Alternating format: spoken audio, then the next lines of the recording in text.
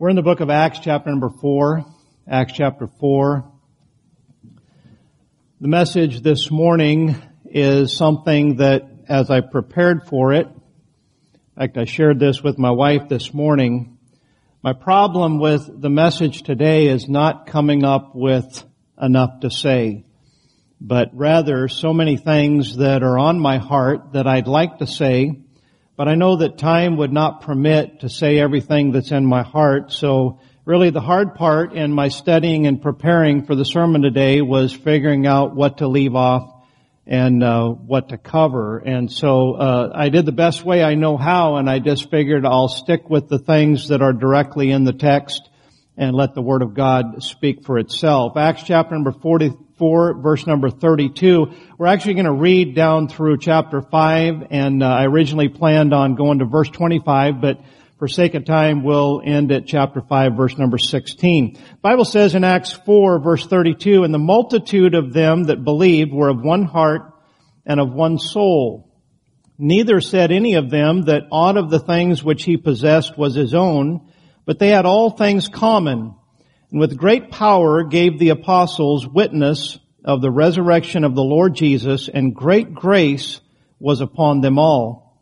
Neither was there any among them that lacked, for as many as were possessors of lands or houses sold them and brought the prices of the things that were sold, laid them down at the apostles' feet, and distribution was made unto every man according as he had need. And Joseph, who by the apostles was surnamed Barnabas, which is being interpreted the son of consolation, a Levite and of the country of Cyprus, having land, sold it, and brought the money and laid it at the apostles' feet." Chapter 5 verse 1 says, "But a certain man named Ananias with Sapphira his wife sold a possession, and kept back part of the price, his wife also being privy to it, and brought a certain part and laid it at the apostles' feet. But Peter said, Ananias, why hath Satan filled thine heart to lie to the Holy Ghost and to keep back part of the price of the land? Whiles it remained, was it not thine own? And after it was sold, was it not in thine own power? Why hast thou conceived this thing in thine heart? Thou hast not lied unto men, but unto God." And Ananias, hearing these words, fell down and gave up the ghost. Great fear came on all them that heard these things. If you're not familiar with that phrase, he gave up the ghost, it means he dropped dead. Right then, right there. Verse 6, "And the young men arose, wound him up, and carried him out, and buried him.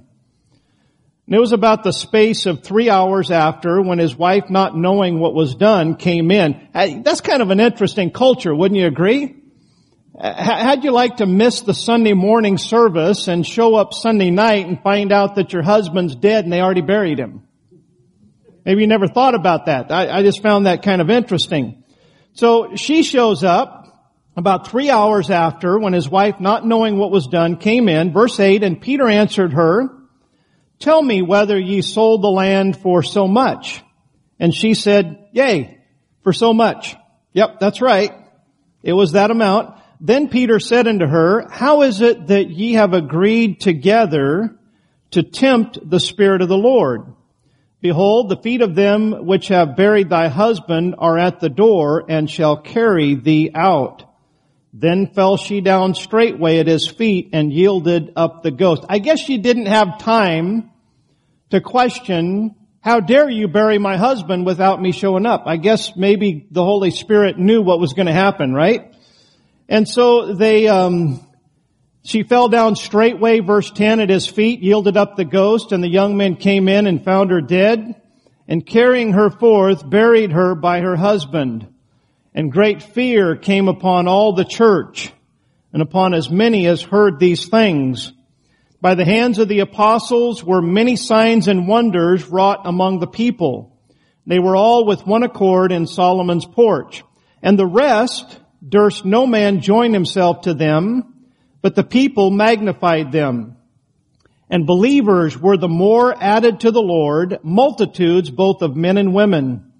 Insomuch that they brought forth the sick into the streets, and laid them on beds and couches, that at the least the shadow of Peter passing by might overshadow some of them. There came also a multitude out of the cities round about unto Jerusalem, bringing sick folks, them that were vexed with unclean spirits, and they were healed, every one. Notice it doesn't say just the ones that had the faith, but it says every one of them were healed.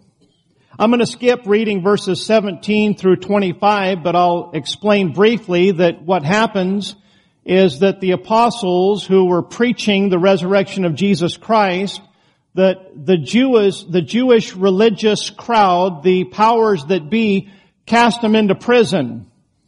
And the angel of the Lord shows up and delivers them from the prison. The locks just magically, they are unlocked. They leave the prison, and the next thing you know, you find the apostles out on the street doing what they were already doing, preaching the gospel of Jesus Christ. They did it anyways. And I appreciate that fact that here were some men that loved the Lord Jesus so much and cared about souls that they weren't trying to win a popularity contest. They were simply trying to serve the Lord, and they had the backbone and they had the compassion to do it regardless of all the oppression and all of the circumstances and obstacles. I want to preach to you this morning on the subject of the right kind of church. Would you bow your heads with me and let's ask the Lord's blessings upon the message. Father, thank you for the Word of God. Thank you for these faithful men of God who preached with boldness. Thank you for the presence of God. Lord, I realize that this was the time of the apostles. Things are somewhat different today, but Lord, you're the same God. And I know, Lord, that you want to miraculously change our lives and heal our souls and help us with our troubles. And above all, I know that you want to forgive us of all of our sins. And I pray now that you would bless us today, speak to our hearts, lead us and guide us, have your will and way. We ask it in Jesus' name. Amen. The right kind of church. Notice I didn't say the perfect church. I heard someone say a long time ago, if you find the perfect church, don't join it. You'll just mess it up. Now, the subject of church today is kind of a mystery. Partly because of what it has morphed into. And this is the first church. And so, while this is a local church, this is also the universal church. This is all the church that exists. They're all here in one location. So, you don't have the existence of a church on every corner. You have no denominationalism going on here. You just have simply the apostles. And at this point, there hasn't even really been any doctrinal disputes or problems. You have a unified church, but certainly you have a church that is the right kind of church. Today, church is a mystery. Part of it because we are ignorant of its history. We don't really understand where the church came from. The average person, when you talk about church, they just think about some building that's got a steeple and it's a place where different religions meet. And it can mean, you have to talk about church to one person and it can mean something totally different than the other person that you talk about church. We have so many prejudices. We have so many impressions, so many thoughts, and so many beliefs, and everything in between that the church, or at least the right kind of church, is somewhat of a mystery. I'd like to say that, just kind of by the way, that I'm no expert. I think about what David said in Psalm 131 in verse number 1. He said to the Lord, he said, my heart is not haughty. He said, I'm not proud. And he said, Lord, I have not exercised myself in matters that are too high for me. I will say this, I'm no expert, but I do have a passion for church. I do have an interest in the church. I've basically surrendered my life to the Lord, and He has called me to be a pastor, a shepherd of the sheep. And so, yes, the right kind of church is a very important thing in my heart, but I still have to say I'm no expert. There are a lot of things that I just find myself scratching my head and confused and not knowing, is that the Lord's blessings or is that just man-made results? And so I don't try to exercise myself in matters too high for me. I try to focus on the things that I have some control and some say-so over. And while every single one of us has a varying opinion of what a church ought to be, and some are good opinions, some are misguided opinions, but the bottom line is the Word of God is really the only thing that matters. In today's culture, we have a literal buffet of churches to choose from. This is not the way that Christ intended the church to be. But here we are. I mean, you talk about schisms and divisions and denominations and groups and stripes and camps and flavors, the list is just endless. And, well, I like this and I like that. And we have an endless buffet of churches to choose from. It's not the way it was supposed to be. But here we are. I don't think there's anything that we can do about it. When's the last time that you heard about a church amalgamation? If you don't know what I mean by that, I mean, we hear of church splits. If a church splits, you're going to hear about that because bad news travels quickly. When's the last time that you heard about 4 like-minded church in the same block saying, you know what, this is crazy. We all basically believe the same thing. Why don't we just get together and join forces and make a difference in our community for Jesus Christ? That very concept would just strike all kinds of emotions in the heart of people who, well, this is my church. My family's been here and, it's just not going to happen. The church is in a mess. But I don't know what to do about it. I don't know that there's anything that can be done about it, humanly speaking. But I will say this. That doesn't mean that we can't go to the Word of God and find out from God what the right kind of church should look like. Maybe in this literal buffet of churches to choose from, maybe we need to tear up our shopping list and replace it with a to-do list. Most believers at some point have been discontent with their church. At some point in your life, you're going to find yourself discontent. The fault could be with us. The fault could be with the pastor. The fault could be with the people. The fault could be with the culture and generation in which we live, or maybe a conglomerate mixture of all of the above. I don't know. I don't always know my own heart. Do you? How can I judge everybody else's heart when I have a hard time figuring myself out? Churches are the subject of judgment every single Sunday. When we attend a church, we judge the facility. We judge the singing. We judge the nursery. We judge the program. And yes, we judge the preacher. It just goes with the territory. It's just the way that things are. And in many ways, we need to judge what's going on in a church.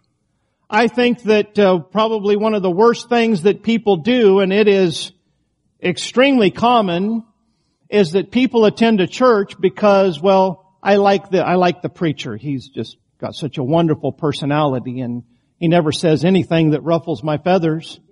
He makes me feel so wonderful about me. Or maybe he's rough and gruff, but kind of like John the Baptist. He rips my face off, but I like the way that he does it. He makes me laugh. And I don't know. I mean, all I know is that churches are judged every single Sunday. But the only judge that counts is the one to whom the church belongs. Wouldn't you say amen to that? Acts chapter number 20, verse 28, Paul says as he's getting ready to leave Ephesus, he says, "Take heed therefore unto yourselves and to all the flock over the which the Holy Ghost hath made you overseers, to feed the church of God which he hath purchased with his own blood." Hey, if you've ever questioned the deity of Jesus Christ, that verse right there nails it. It's the church of God which he purchased with his own blood. Jesus, God the Son, shed his blood on Calvary's cross. He purchased the church, so ultimately this is his church. And the judgment of any church, when all is said and done, it's only going to matter what he has to say about the church. The body of Christ, and the church is the body of Christ, shares some characteristics with the human body. It can be extremely resilient and extremely fragile all at the same time. It's amazing the things that one time the human body can endure, and then some little old thing happen, and you're talking hospice. The human body, the body of Christ, very resilient, very fragile, all at the same time. Let's talk now for the rest of our time this morning on some characteristics of the right kind of church. Before I give you point number 1, I want to say this. Please get this. A large church is not always a healthy church, and a healthy church is not always a small church. Sometimes we focus, not sometimes, but very often we focus too much on the amount of people that are sitting in a church service. And really, that's not always a good gauge. It can be if the people that are sitting in the church service are sitting in the church service for the right reason and from the right heart. Jesus said, "Where 2 or 3 are gathered together in my name, there will I be in the midst of them." I am certain that there are churches in America today that literally have thousands in attendance as we speak, that it might be hard-pressed to find 2 or 3 among the thousands that are actually gathered together in the name of Jesus Christ, for the purpose of Jesus Christ, and gathered together because of a heart for God rather than for some type of a religious or social selfish motive and reason. And so number 1, I'd like to say from the Word of God that the right kind of church is a church that is unified and has a justified purpose. Look with me at verse 32 of chapter 4 once again. It says, "The multitude of them that believed were of one heart and of one soul."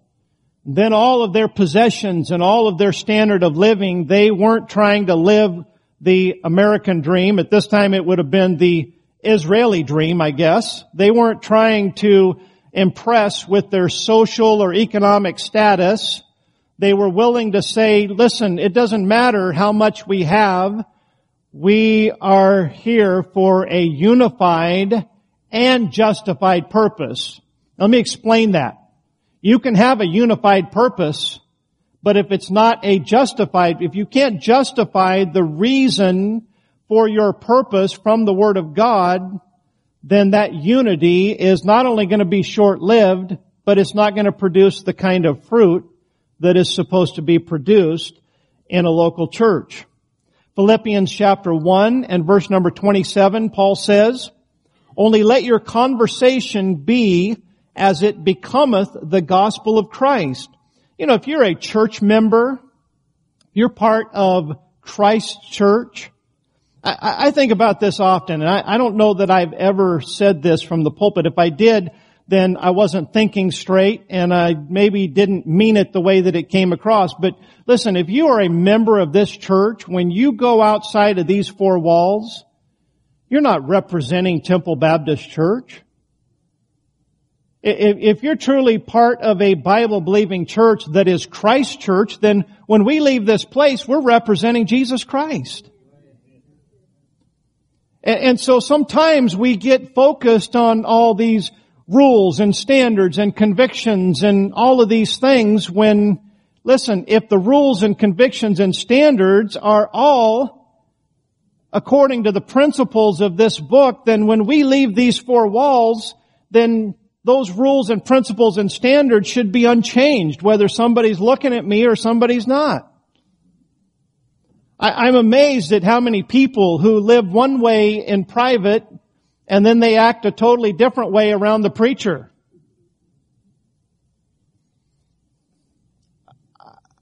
Kind of sounds like Ananias and Sapphira. That's scary. That's scary. A unified and justified purpose is the right kind of church. Do you know that a unified and justified purpose will get a church through tough times? When a church becomes proud or social, it changes. I've done a lot of weddings in my time in ministry. Haven't done any for a number of years, but maybe one of these days we're going to see some of these young people that are being trained to live the Christian life. Maybe we're going to see some good Christian weddings in the future, huh? Wouldn't that be exciting? But I've been a part of a lot of weddings.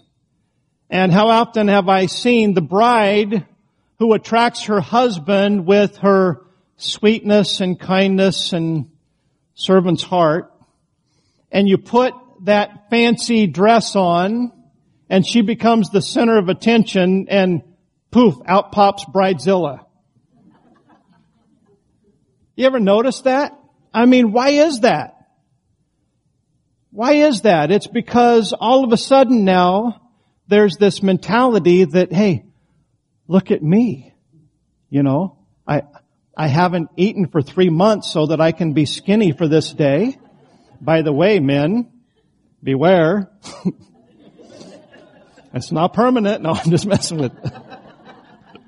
I've been around the block a time or two here. I've seen things. But,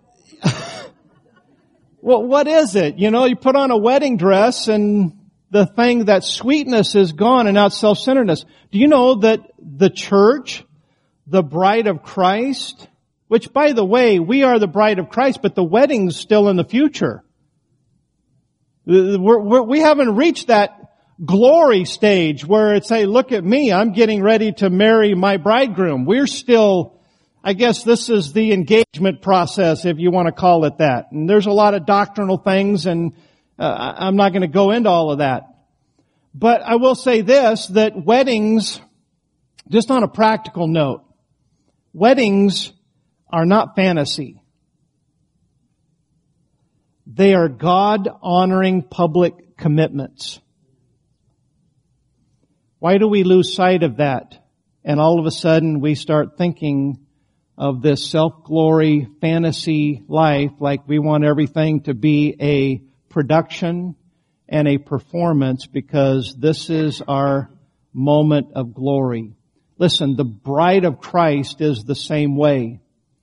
When God blesses and good things happen and the crowd grows and the offerings are big and we have need of nothing, then all of a sudden we start looking in the mirror. Instead of being the bride of Christ that says to our bridegroom, hello, honey, what can I do for you? What can I do to serve you? Can I wash your feet? Can I fix you a meal? You've got something you'd like to send me to do, but now all of a sudden we start looking in the mirror and we start primping and we become extremely social. We start showing up at the house of God because we don't want anybody to think that we're not a good church member. We worry about what people think of us or that they won't think of us. And so now all of a sudden, what God did in our heart that brought us to the church to begin with, we lose that heart and we just start going through the motions spiritually, but we start taking all of our activities and all of our energy and we start focusing into the social aspect. I enjoy the social aspect of church. I'm looking at many, many people here as I stand before you and preach the Word of God. I'm looking at many people that you are as dear to me as my own flesh and blood. And I enjoy the camaraderie. I enjoy the unified purpose and the justified purpose. I enjoy the fellowship and I enjoy the friendship. But that's not why we're here, brothers and sisters. We are here because this is God's church, and we are here to grow spiritually. We're here so that our lives will be changed to be more like our Savior tomorrow than we are today. When we lose that, we can be growing. Hey, social organizations, if we do it well enough, then we can gain more bodies. But a church can be big and not be healthy. And when I say healthy, I'm talking about the spiritual aspect. By the way, you can have a spiritual pastor behind the pulpit, and you can have good standards in your statement of faith, and you can have everything right going on here at the platform, but if the people are living carnal, worldly lives, you know what you got? You got a carnal, worldly church. Because the church is not an organization, it's an organism. It's a body, and it is made up of the people. And how you live your life in private affects what you bring to the corporate body of Christ. It grieves the Holy Spirit of God, and it hinders the work of God. If you care anything about the work of God, if you're not living right, if you're not walking right, you've got things in your life that you know down deep that the Word of God teaches against, you ought to get on your knees and say, God, I need to get this thing right. I need to get it right from me. I need to get it right from my family. I need to get it right from my church family. But most importantly, I need to get it right from my Savior, Jesus Christ, the one who loves me and died for me. Number 2, the right kind of church is faithful and bold in preaching and teaching the Word of God. Look at verse number 33. It says, with great power gave the apostles witness of the resurrection of the Lord Jesus. With great power, they are preaching the Word of God with boldness. A good church is in the business of helping people.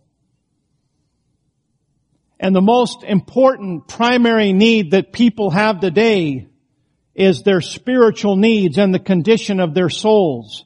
Listen, there are so many needs today. Physical, financial, relational, you name it. The needs there's no church that can meet everybody's needs. The resources are limited, but I'll tell you what area that we have unlimited resources in, and that is the soul business. We have the gospel of Jesus Christ. We have the truth of the Word of God, the things that will truly change a person's life. And we're talking about a change that is lasting. I got right with God over 30 years ago. And when I surrendered my heart to the Lord, let me tell you something. The Lord did some changes. He did some healing in this soul and spirit of mine. He changed my heart.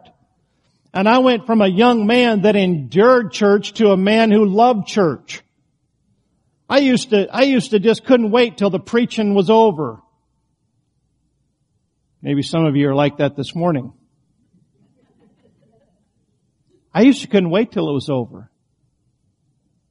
And I always thought that it was just the preacher. Then I got right with the Lord, and it was the same preacher the next week that preached the week before. And instead of being bored, I was interested. The problem wasn't the preacher. The problem was my heart. I didn't care. I didn't crave or hunger for the Word of God. But when I got hungry for it, I found that just like the proverb says, the full soul loatheth the honeycomb, but to the hungry soul, every bitter thing is sweet. I hope I'm not bringing you bitter things this morning. I hope that the preaching isn't always bland and dull and boring. I don't want to be that way, but there's some ways I can't be anybody but what I'm not. But I do know this. If I give you the truth of the Word of God, if your soul is hungry, you're going to enjoy the meal. It may not be the best meal you've ever eaten, but you're going to say, wow, that was a good meal. I'm glad I went to church. Helping people requires both care and competency. I had this conversation with a doctor just recently. I said, you know what, Doc, you're in the business of helping people. I'm in the business of helping people. You go about it a different way, but there are some similarities that we have to deal with. I know that there are doctors out there that don't know what they're doing. Don't say amen to that. I hear it all the time. And sometimes they don't know what they're doing. Sometimes they get a bum rap because it's just not an exact science. Sometimes they're doing the best that they can. Sometimes they think, well, this may be your problem, but if I go ahead and treat it and it's not your problem, I'm doing more harm than good. So they wait. So then they wait, and then you get sick, and it's like, well, the doctor didn't do this other doctor. Sometimes they get a bum rap. And if you're in the business of helping people, you're sticking your neck in a noose day in and day out, and you're going to be judged. And so a doctor has to be competent, but they also have to genuinely care about people. Because if you don't genuinely care, your competency will never be effective. Now, if you genuinely care, but you don't know what you're doing, you're not going to be helping either. So as Christians, a church needs to be competent, but also needs to be genuinely caring.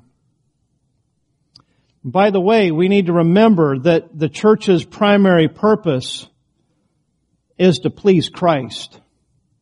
As a preacher, I can honestly say from the bottom of my heart, I hope that every single one of you that are under the sound of my voice, I hope and I pray. In fact, I spend time up here behind this pulpit every Saturday evening. I put my hands on this pulpit and I ask the Lord, please help me, God, to help the people. Please help me to be faithful to the Word of God. Help me to preach with boldness, but God, help me to have compassion in my soul. Help me to truly care. I don't want to just go through the motions. I don't want to try to please you or impress you. I want to help you. And I pray for that.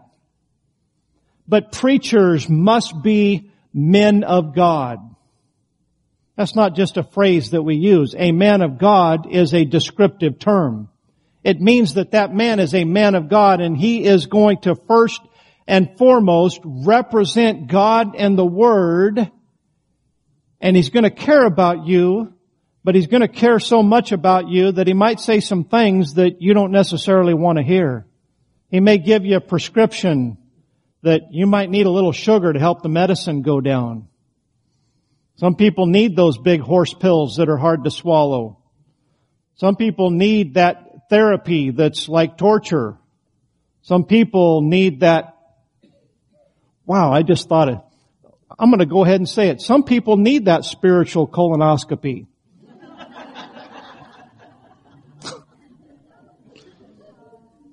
That is not in my notes. It just was there. But you think about it, that's true. A lot of churches, the body of Christ probably needs that. I don't know. Let's move on. Embarrassing myself and my wife. But the church needs the power of God.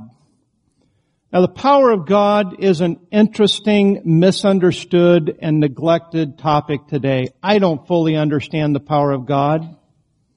I don't know why that sometimes I feel like that I've spent time with God and I'm prepared and I'm prayed up and I preach and it just seems like the heavens are brass. Nothing's going on. It's like, wow, let's just get this over with and go home and eat something. And other times that you just show up and you just, you think that nothing's going on, and then you find out that God saved somebody or that God helped somebody or I can't understand the power of God. And I know that in today's ministry, this kind of power of God that was demonstrated by the apostles, this is a different day and age. We have to kind of look at things a little bit different. But I know that there were men of God like Jeremiah who preached and they had 0 results, no converts. You know what the results of their power of God was? Everybody hated him. He was rejected. He got thrown in the dungeon. And you know what that was? That was the power of God. I know one thing. I would rather preach the truth of the Word of God and make people mad than for people to just not even care, not one bit. So, the right kind of church has faithful and bold preaching and teaching.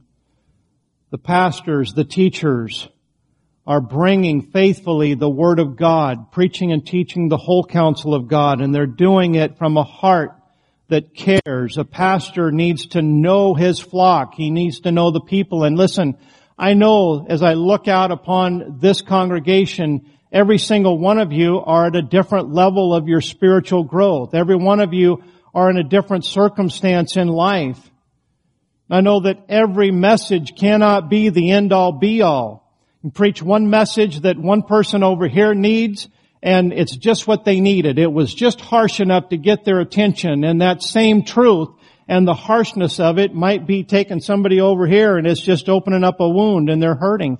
I can't explain to you what God does with the preaching of the Word of God, but I do know this, that if we sit and we listen and we open up our heart and receive the Word of God and realize that this is not the word of the preacher, but this is the truth of the Word of God, it will effectually work in us that believe. 1 Thessalonians makes that crystal clear. Moving right along for sake of time. Number 3, the right kind of church is characterized by grace, not criticism. Look at the last part of verse 33. It says, "And great grace was upon them all." Great grace. What exactly does that mean? We sing about amazing grace. We say that grace is God's unmerited favor. We can also say that grace is God doing for us what we cannot do for ourselves. But one thing I do know this, is that when God is doing the working, humility is retained. I am not what I ought to be. I wish that I was more like Christ today than I am. I do know that I'm definitely still a work in progress. But I do know this, that I'm not what I once was. If you would have known me 35 years ago, and then look at a man standing before a congregation and preaching, you'd just shake your head and say, boy, I didn't see that one coming. That's the truth. That's the honest truth. You're looking at the least likely candidate for ministry. But you know what? God did that. I think about the things that God has done in my life. You know, when God does it, and how many times have I tried to fix something in my life only to fail? And then try again. Well, I'm going to correct this. I'm going to change this. I got this bad habit. I can't seem to get any momentum. So I try and I fail and I try and I fail. And then I find out that, you know what? I can't do it on my own. God, would you please help me? I desperately need your help. And out of the blue, God shows up. And all of a sudden, there's victory. There's change. There's blessings. And when that happens, we can sit back, and when other people haven't gotten victory in the same area, you know what? We can look at that person, and instead of being critical, we can have grace and we can pray for them, because we know that we couldn't handle it ourselves. Why should we think that everybody else should? Our problem is that we think too much of ourselves, and we think that the changes, whether it be faithfulness, whether it be tithing, whether it be witnessing, whether it be having standards, whether it be being a faithful church member, all of those things, when we start thinking that we did it on our own, now we start looking down at other people that aren't living up to our expectations of ourselves. That's proof that there's not great grace. You can have a church that's got great character, and it can be just as critical as it is right. But when it's the grace of God doing the work, then that means that humility is retained. Galatians 3, verse number 3, Paul says, "Are ye so foolish? Having begun in the Spirit, are ye now made perfect by the flesh?" I would to God that we would all remember that what God has done in our life, He has done it. When we feel that we had something to do with our spiritual progress, we easily become critical of others. And yet Paul says in 1 Corinthians 4, verse 7, he says, "For who maketh thee to differ from another? And what hast thou that thou didst not receive? Now if thou didst receive it, why dost thou glory as if thou hadst not received it?" Sometimes we just need to remember where we came from and how it was God that got us where we are today. And then my last point, number 4, the right kind of church has problems, but deals with problems. In chapter 5, verse 1 through 11, we'll not read it again for sake of time. But you know the story. You've got this momentum. You've got this positive peer pressure that's going on in the church. Everybody's excited about the gospel. Everybody's excited about the church. Everybody's excited about the possibility that Jesus is coming back soon. We've got to reach everybody that we can.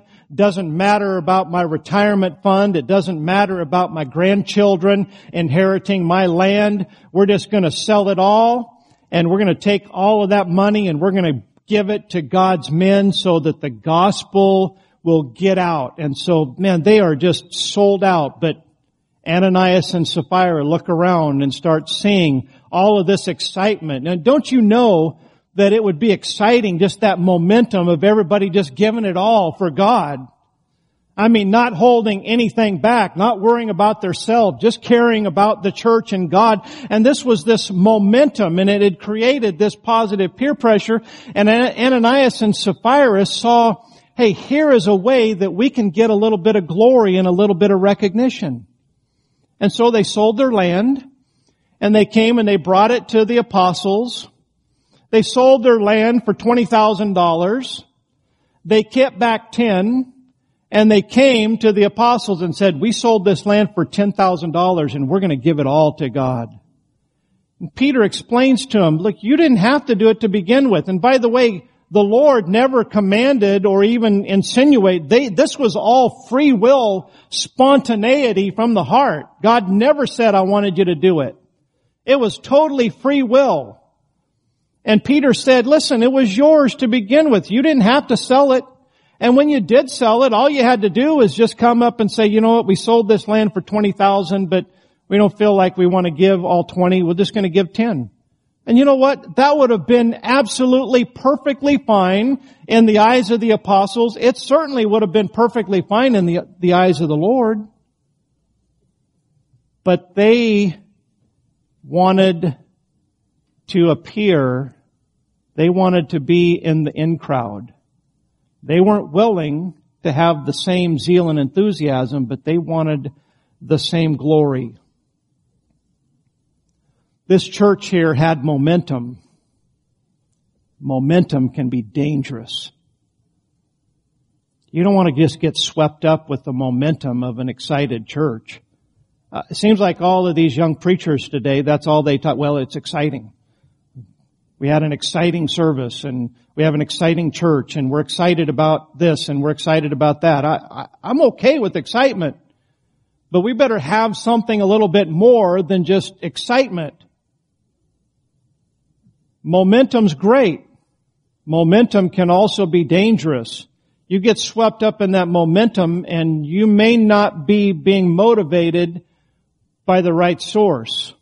Human nature wants to be part of a winning team. The sin of Ananias and Sapphira manifested a deadly motive and a leaven in the lump that God knew this has to be purged.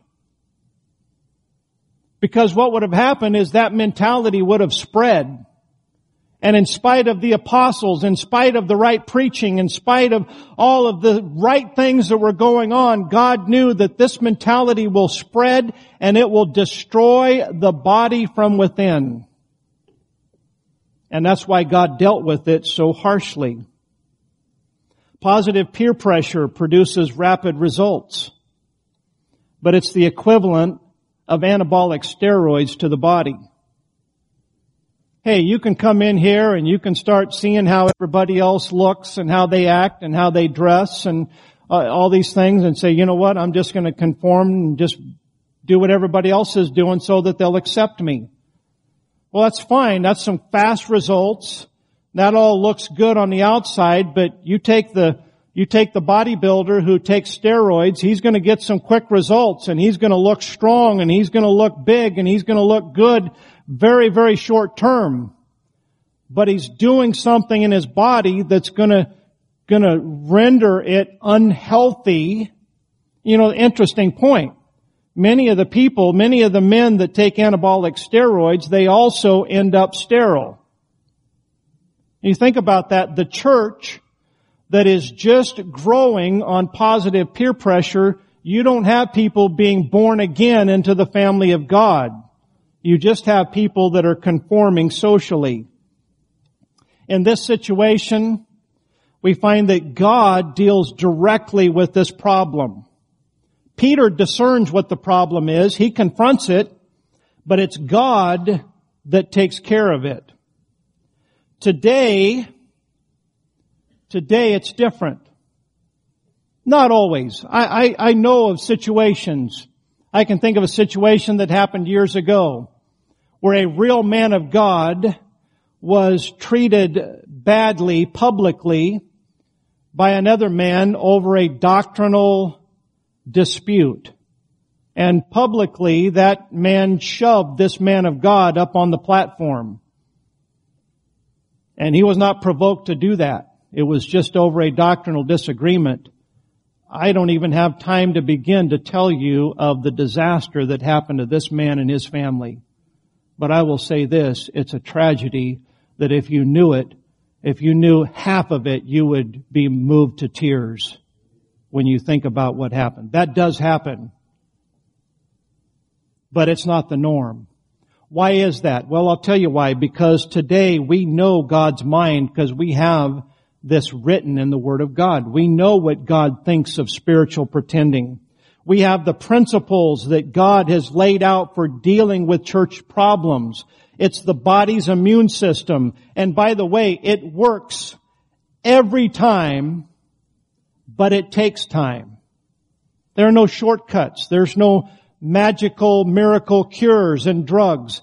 The body of Christ has an immune system, and it is simply following the principles that God teaches us. I'm running short of time here this morning, and so for sake of, I'm going to take the time. 1 Corinthians 15. This is that important. 1 Corinthians 15. 1 Corinthians 5. I think that's a misprint. Does it say 15 up there? Yeah, that's wrong. 1 Corinthians chapter 5. That's my misprint, not anyone else's. Not my missus who put together that PowerPoint for me.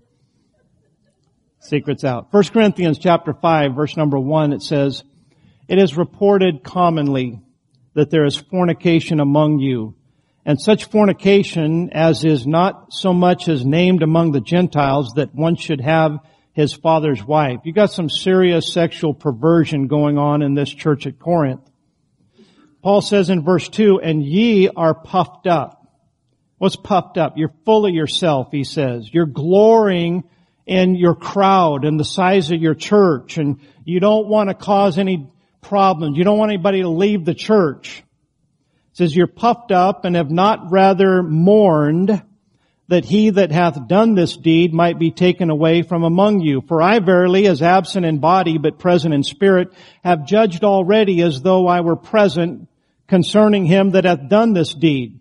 In the name of our Lord Jesus Christ, when ye are gathered together, and my Spirit, with the power of our Lord Jesus Christ, to deliver such an one unto Satan for the destruction of the flesh, that the Spirit may be saved in the day of the Lord Jesus. Listen, this man who was committing this perversion, they weren't dealing with it. Paul says you're puffed up, you need to deal with this, but it's not to punish the man, it's so that the man will get it right.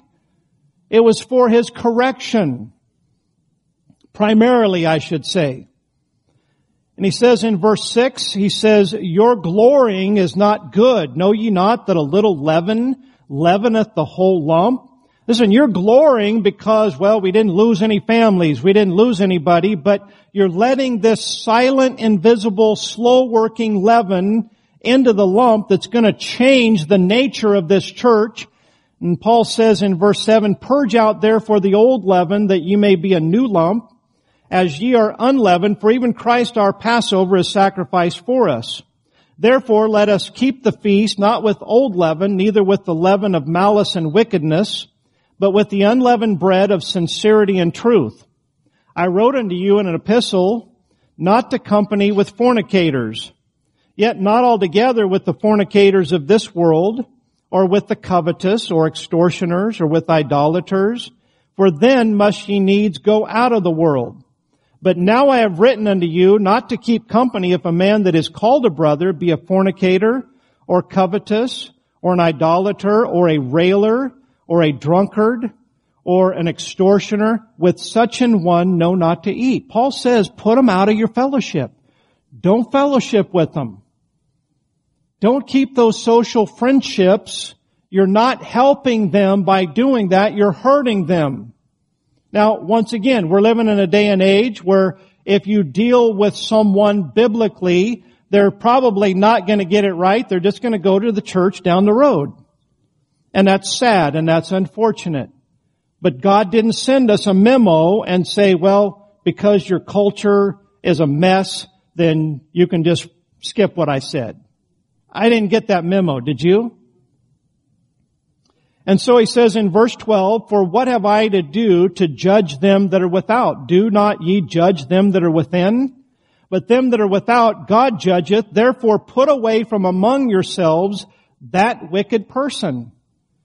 God says that a right kind of church is going to have problems.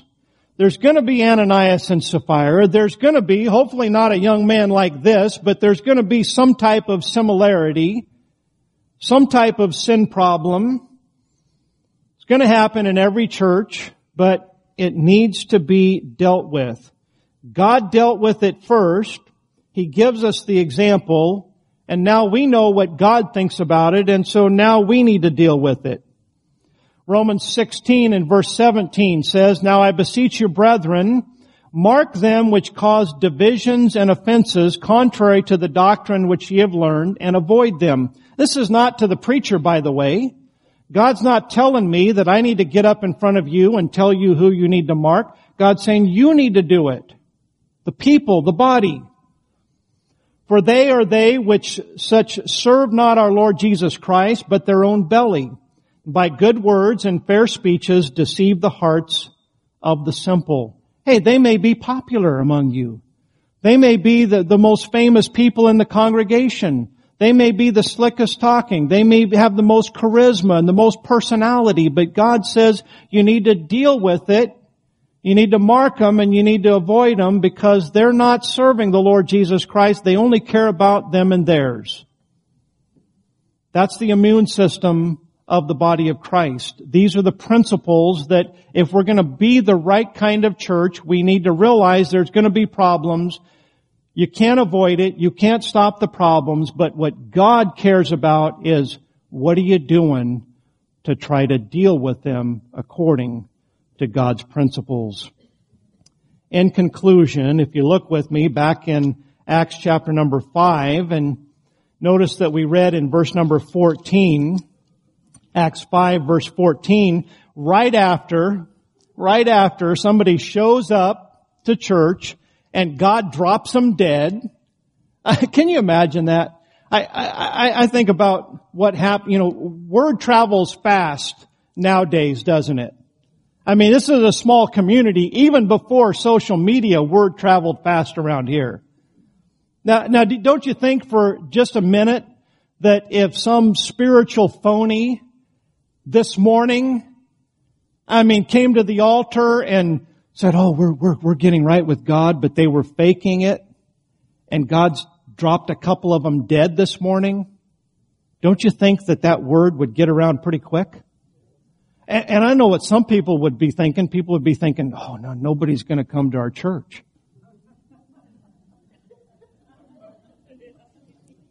And I think it's possible that next Sunday some of you might not be here.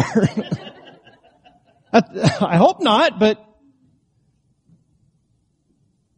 the results here, look, it says, "And believers were the more added to the Lord, multitudes both of men and women." Hey, God's work done God's way equals God's results. You know what? If you're going to have a church, you don't want a church full of Ananiases and Sapphires. If you got that, you got a mess. And God knows that. Listen, it's not the quantity, it's not how many people, it's the kind of people. Hey, what would be wrong with spiritual pretenders? If you're fake or phony, I got news for you. There's not a whole lot of hope for you. You'll never get right until you get real. If there's anything, you have control over being real. You don't have to be fake or phony.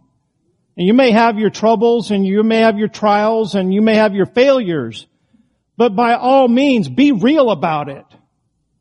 Now, I don't mean going around just blabbing it to everybody, but at least if you're questioning, don't try to pretend that you're something that you're not.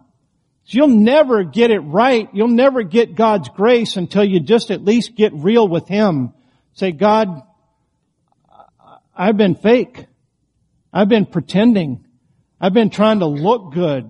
And I need to quit being that way, and I need to start just trying to do good and do right." Famous preacher a number of years ago said, "Everything rises and falls on leadership." I say question mark, question mark, question mark. That's not necessarily true. Observation, pragmatically, you can say, a great leader can produce great results and a poor leader can all fall.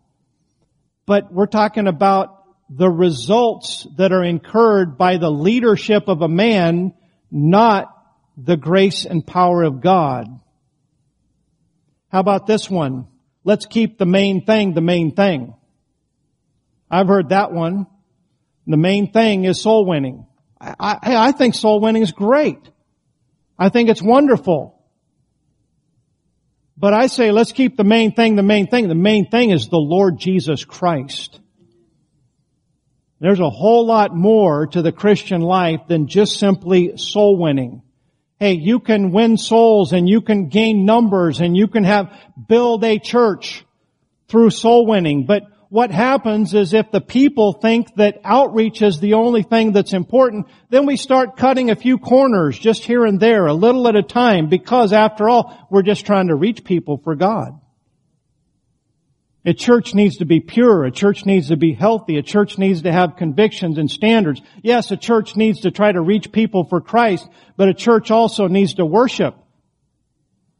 The church is for the pleasure of the Lord Jesus Christ, and everything else ought to hinge upon Him. I'm not nitpicking and saying that these slogans or these phrases are false. I'm just simply saying we need to make sure that these slogans, these cliches, that they hinge on the whole Word of God. Revelation chapter number 2. Look with me if you would. Thank you for your patience this morning. I think it's obvious that this is something that my heart is extremely passionate about. I think that this is such a relevant topic that God's people need to get a hold of and needs to get a hold of us. Is there not a need in Statesville for the right kind of church? Is there not a lost world out there that doesn't even know what church and Christianity is supposed to be based on what they see in it? What good is our gospel message? What good is what we say if what we are doesn't match what we say? In Revelation chapter number 2 and verse number 2, Jesus is getting ready to analyze 7 churches, and he says to the church of Ephesus, he's judging whether they're the right kind of church. He says, I know thy works, and thy labor, and thy patience, and how thou canst not bear them which are evil. Thou hast tried them which say they are apostles and are not, and hast found them liars, and hast borne and hast patience, and for my name's sake hast labored, and hast not fainted. Let me tell you something. That's some good qualification. That's some good qualities of a church. Man, they're not putting up with nonsense. They're dealing with lies. They are trying to be pure and right. But notice what the Lord says in verse number 4. He says, nevertheless, I have somewhat against thee, because thou hast left thy first love. Hey, what's the main thing? What's everything supposed to rise and fall on? Not our human leadership. What's the main thing? The main thing is that we have in our heart a genuine love for the Lord Jesus Christ. If you love Him, you'll love what He loves. If you love Him, then you'll do what He wants you to do. You'll believe what He wants you to believe. Everything else will just fall in place if we remember that Jesus saved our worthless soul. He could have sent us to hell, and He would have been good and just and kind because we deserve everything that we have coming to us. But instead, He chose to suffer and bleed and die on Calvary's cross and to pay the penalty for my sins and your sins. We should never ever get over the awe of the grace of God and His love for us. Hey, the right kind of church has Jesus Christ right there in the center. The 7th church that's listed here in Revelation is the church at Laodicea. And Jesus says, I stand at the door and knock. What's He doing outside of the church? He's knocking, trying to get back in. Hey, I'm thankful that we got the right book. I'm thankful that we got the right music. I'm thankful that we've got some good, faithful, solid people. I'm thankful that people tithe. I'm thankful for all of the service and all of the labor. These are all wonderful things. But if we crowd Him out and we don't make Him feel welcome in our midst, we're just going through the motions. And ultimately, we will fail. The right kind of church. I close with this statement, and I hope that you'll think about it. I hope that you'll look in the mirror and analyze your own heart. If you and I will be the right kind of Christians, we are certain to be the right kind of church. It's really not that complicated. We don't need a purpose-driven book. We don't need some kind of a formula or method or system. We don't need a new gadget. We just simply need to get on our knees and say, God, help me to be the right kind of Christian. If every single one of us will do it, it yet remains to be seen what a right kind of church can do in this community. Would you bow your heads and join me as we go to the Lord in prayer? Father, in Jesus' name we come before you, and we thank you, Lord, for this first church in Jerusalem. Lord, they were a right kind of church.